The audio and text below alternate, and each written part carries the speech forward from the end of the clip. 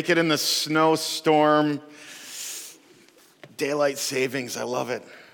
Get rid of that. Welcome to church. I'm so glad to be here with you. A little note, our church staff went to a church conference this week called Exponential. And it was in Florida, so you could feel bad for all of us.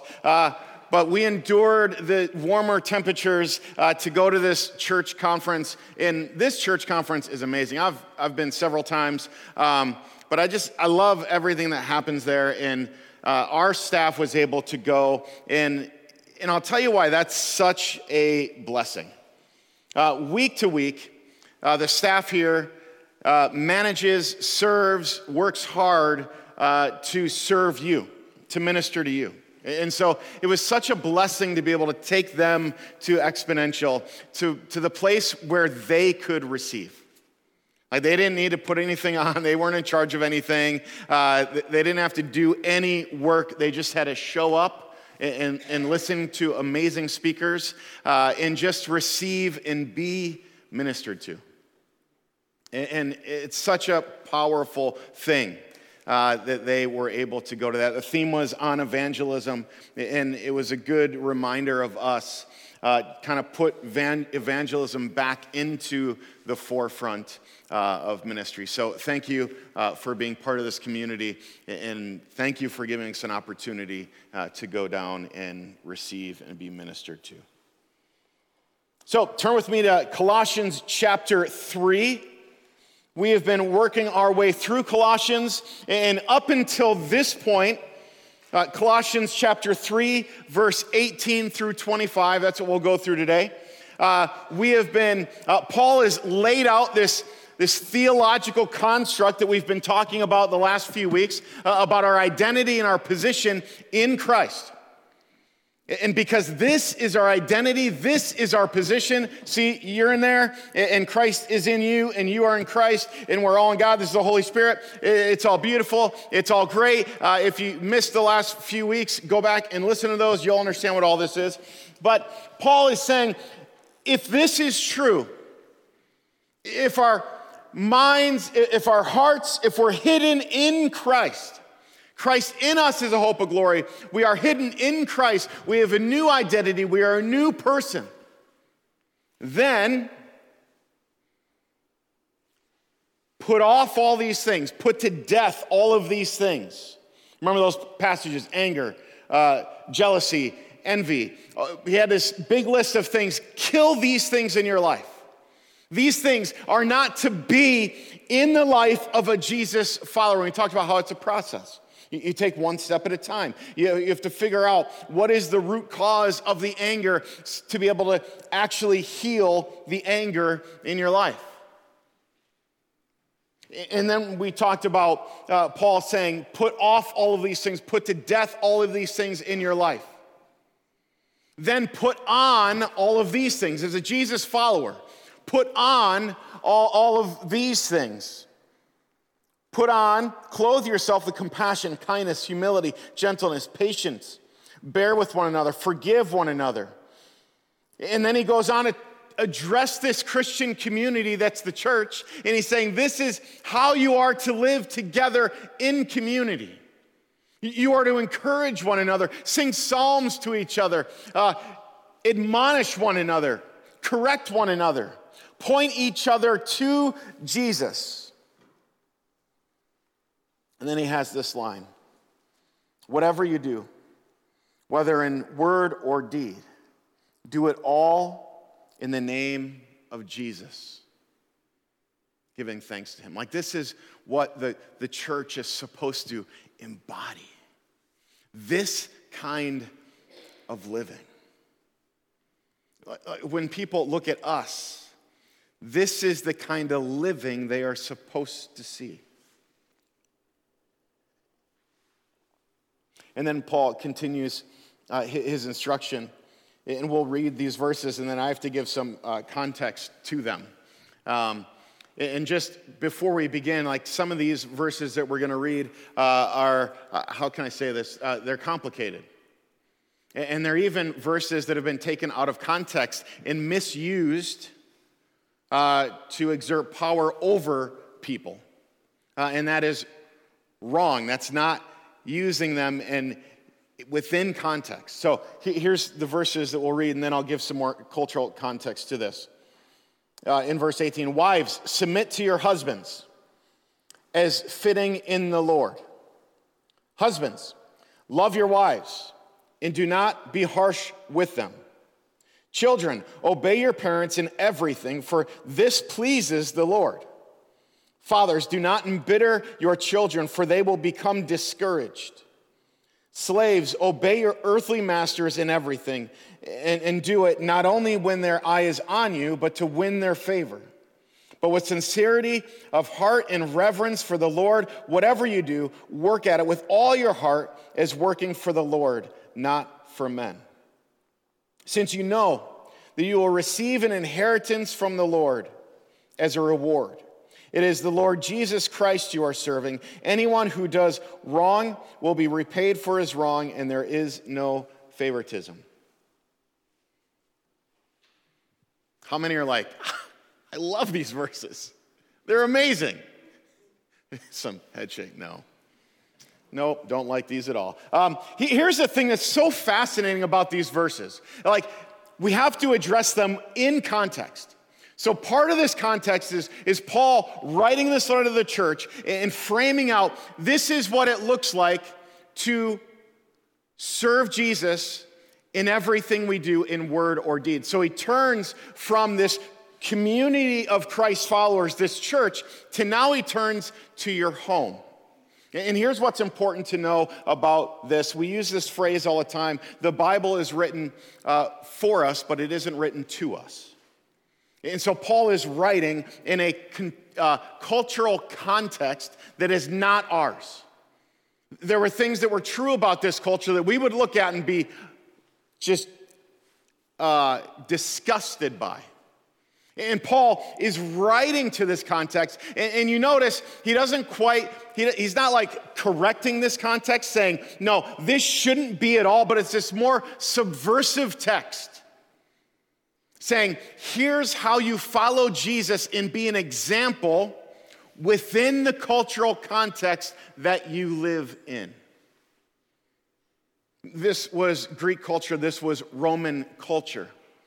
And it's so interesting, and actually I think the church today could take some cues from it, because the early church didn't go, this culture is wrong, it has to change now. Because the church had no power.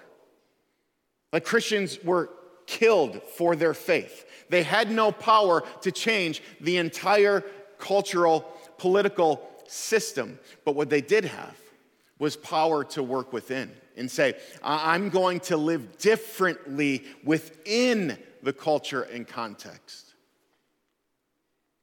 And I would argue that's even more powerful, because then other people look at you and go, you're not living the way that everybody else is. Why not? So part of this Roman culture context, I put some passages up here. These verses deal with what they call the household codes. And there's a few of them throughout Scripture where Paul addresses household codes for Christians living in this culture that is absolutely not a Jesus culture. It's anti-Jesus. And so Paul is writing within this context to try to show people this is how you live in the context. And so this culture, this household code culture was this. I'll read a couple passages. This one's from the philosopher Aristotle. You'll start to get a sense of the culture that Paul is writing to. And then hopefully, as we read more, you'll get a sense of how Paul is instructing the Christians to live differently within that culture. Aristotle says this in his work, Politics. Of household management, we have seen that there are three parts. One is the ruler of a master over slaves, another of a father, and the third of a husband. A husband and father rules over wife and children, both free. Both rule differs. The rule over his children being a royal, over his wife a constitutional rule. Just to be clear, this is not scripture, all right? This is Aristotle kind of giving what he thinks the household should look like. For although there may be exceptions to the order of nature, the male is by nature fitter for command than the female. Ugh. Just as the older and full grown is superior to the younger and more immature. He continues. The freeman rules over the slave after another manner from that in which the male rules over the female and man over the child, although parts of the soul are present in all of them. They are different in different degrees, for the slave has no deliberative faculty at all. The woman has, but is without authority. The child has, but is immature. So it must be necessary with the moral virtues also. All may be supposed to partake in them, but only in such a manner and degree as required for each the fulfillment of their duty. Anybody else feel like a little gross? Other Greek philosophers, the Jewish philosopher Philo wrote this: wives must be in servitude to their husbands, a servitude not imposed by violent ill treatment, but promoting obedience in all things. Parents must have power over their children. The same holds for any other persons over whom the man has authority. Josephus said this: the woman, says the law, is in all things inferior to the man. Let her accordingly be submissive, not for her humiliation, but she may be directed. For the authority has been given by God to the man. Again, none of that was scripture, just to be clear. See, the consensus in these ancient writings is that the man is justified in ruling over his household because his wife, slaves, children are by nature his inferiors. The purpose of these codes was to reinforce the goodness and importance of this hierarchy, familiar family structure, which held the fabric of society together. So Paul is writing into this culture that basically says the man is in charge of everyone in the home, no exceptions. In the cultural context, there is very little instruction or correction for the man. The man is the head of the house. The man is over the wife, over the kids, over the slaves, and the man can rule however the man wants. This is the context that Paul is writing into. It's almost like Paul is saying it's going to be too much to just confront this strong cultural flow, but I'm going to address it. And I'm going to show that in Christ there is a different way of living. So Colossians 3:18-19. Paul says, wives, submit to your husbands as fitting to the Lord. Husbands, love your wives and do not be harsh with them. There's a couple interesting things about how Paul writes these. Is he writes to the inferior person first, giving them power. He writes to the person that within the cultural context has no power. And he writes to them and basically grants them right, honor, and power through how he's writing.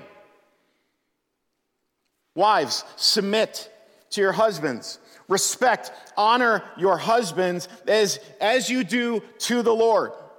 Husbands, love your wives. Do not be harsh with them. In Ephesians, which is kind of a sister letter to this, it says, husbands, love your wives just as Christ loved the church and gave himself up for her. In the cultural household codes, the husbands are neglected to be addressed. Here, Paul is saying, look, your job is to love your wife so much so that you give up your life for her. Your example is Jesus. Wives, your example is Jesus. Turn with me to Philippians chapter 2.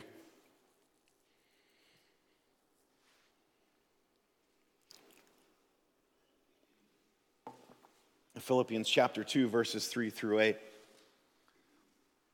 Paul is talking about Jesus, and he says our job is to be like Christ. And so he says this, do nothing out of selfish ambition or vain conceit. Rather, in humility, value others above yourselves, not looking to your own interests, but each of you to the interests of others. In your relationships with one another, have the same mindset as Christ Jesus, who, being in the very nature God, did not consider equality with God something to be used for his advantage. Rather, he made himself nothing by taking the very nature of a servant, being made in human likeness. And being found in the appearance of a man, he humbled himself by becoming obedient to death, even on the cross. For me, whenever I see these words, submission within the New Testament, this is the picture that I think the writers are trying to communicate. The idea of submission is that you have power, but you bring yourself under someone else to serve and honor them. And Paul is going, look, live like Jesus did. Don't have selfish ambition or vain conceit. In humility, put others above you. Don't look to just your own interests, but look to the interests of others. And be like Jesus. He made himself nothing, taking the very nature of a servant. So this is what when I read these verses of husbands and wives in Colossians, this is the backdrop in which I read them. Paul, within this cultural context, is saying, look, husbands, wives, serve each other. Love each other. Husbands, your role is not to just have power and rule and do whatever you want. These people in your home that God has put you over, it's not your role to just do whatever you want. It's your role to serve, to nurture, to love with every single thing that you've got, just like Christ loves the church and gave everything up for.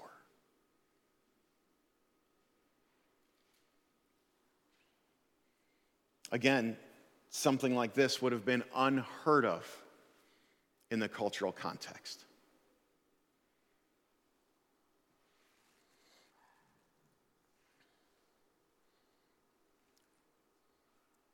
Paul says your primary aim in life, in the context of serving Jesus, is to love and serve each other as husband and wife. One author said it's when husband and wives understand these guidelines and live by them that they are truly free to mature, free to develop within the creative context of mutual respect and love. Paul goes on, children, obey your parents in everything, for this pleases the Lord. Fathers, do not embitter your children, for they will become discouraged. This is another place where he's putting the powerless first. He's saying, children, obey your parents. Honor them. Listen to them. And then he gives strict instruction to the father. Father, do not treat your children poorly. Don't embitter them. Don't make them hate you. See, in all these equations, there's two parts. And Paul is calling on the parents to love their kids in such a way that their kids want to follow them and honor them. I think the tricky part of some of these verses is that they can be yanked out of context and be used against someone else. And for anybody that's listening, we have to be strong enough in our understanding of scriptures as a Christian community, as leaders in Jesus, to go, no, you're using that wrong. That is not the idea that Paul had when he wrote this letter. You are using it out of context and you need to be corrected. I'll give you an example. There once was a father who, I'll keep it vague. There once was a father in a prior community that did horrible things to his family. Basically, cheated on his family the entire time they were married. And this news finally broke, and the kids were teenagers, and this news came out that basically the entire marriage, this father had been unfaithful to his wife and to his family. Just heartbreaking, tragic. And I remember sitting down for a conversation, and the kids were having a particularly hard time, as you would be natural, right? Something that you thought was correct your whole entire life has turned out to be a sham. Someone you thought you could respect and honor your entire life turned out to be fake. Living a dual life. And this dad, I was talking to this dad, trying to minister him, trying to bring transformation, trying to bring correction. And this dad was having a particularly hard time with his daughter that was quite angry. And I remember he used this verse. In that context, he sat there, looked at me, straight-faced. Well, the Bible says my daughter's supposed to honor me. And I'll tell you, the rage that started to rise up in me, I could have done some things, right? But I was pastoral. And I said, yeah, but that's if you're doing what God calls you to do. Like if you were being a father that was following Jesus and submitting yourself to Christ, if you were being a father that was leading in a way that was worthy of honor and respect, then yeah, I think your daughter will listen and honor you. But you haven't done that. And so it's unfair to hold Scripture to someone in your family when you're not willing to follow Scripture yourself.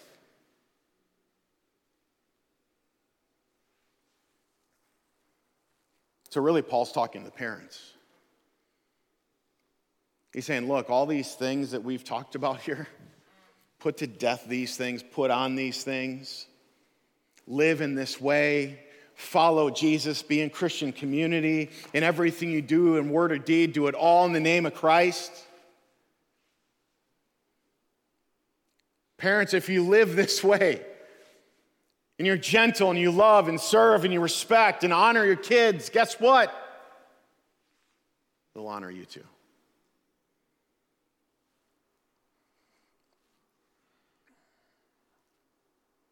And Paul continues on. He says, slaves, obey your earthly masters in everything. And do it not only when their eyes are on you to win their favor, but with sincerity of heart and reverence for the Lord.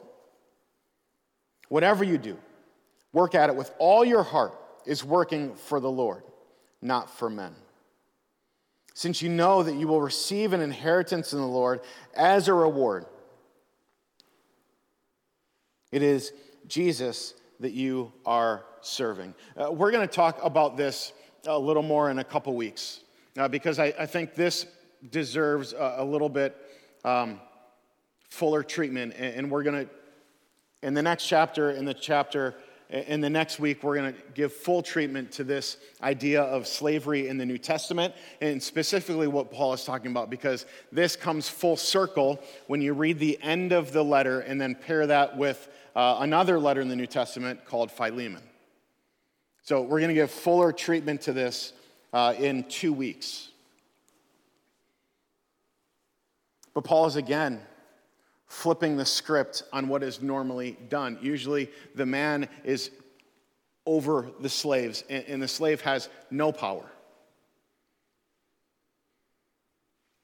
This idea of slavery in the New Testament was different than our idea of slavery throughout our country's history. But there was no power. You had to do what the master told you to do. And if you read carefully, you will see Paul is slowly changing the script for the slave that's working in the house.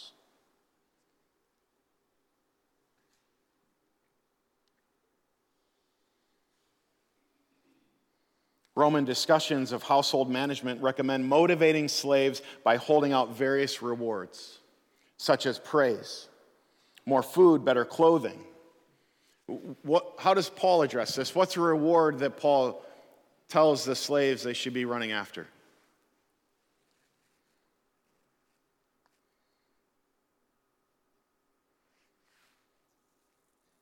He says,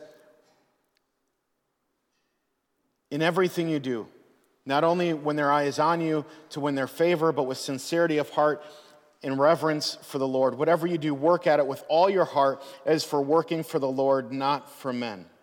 Since know that you will receive an inheritance from the Lord that is a reward. Paul is giving the slave within the house more power, and he reframes it and goes, this is not the person you're working for. You're not working for this house, but you're working in Jesus, for Jesus, in all that you do. It's part of this earlier comment that Paul made, for whatever we do in word or deed, do it all in the name of Christ. We'll put a cap right there. We'll address it more in 2 weeks to give it a fuller picture and treatment. It's important that we get right understanding on that section. There's a quote by Rachel Held Evans. She said this: the point of these household codes are not to affirm Greco-Roman household structure. It is to point people to Jesus, whose humility and love can be mirrored by his followers in any culture and in any situation. Paul is writing and saying, look, I'm not affirming the way that the culture is organized, but I am going to encourage Christ's followers to live differently within that culture than everybody else. So husbands, when people see the way that you treat your house, they will know that something is different. Wives, when people see the way that you treat your house, they will know that something is different. When people see the way that you live, they will see a reflection of Jesus, even in a broken culture. Amen? Let's pray. Jesus,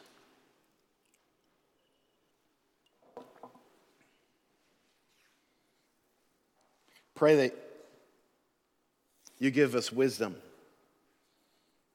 on this particular section of Scripture.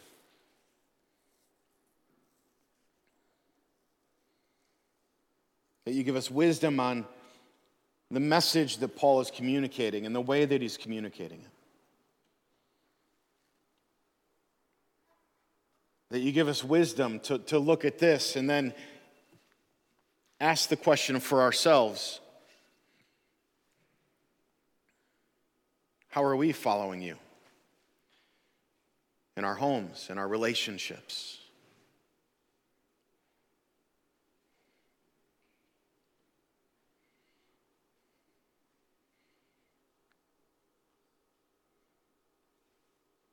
We praise you, Jesus, in your name.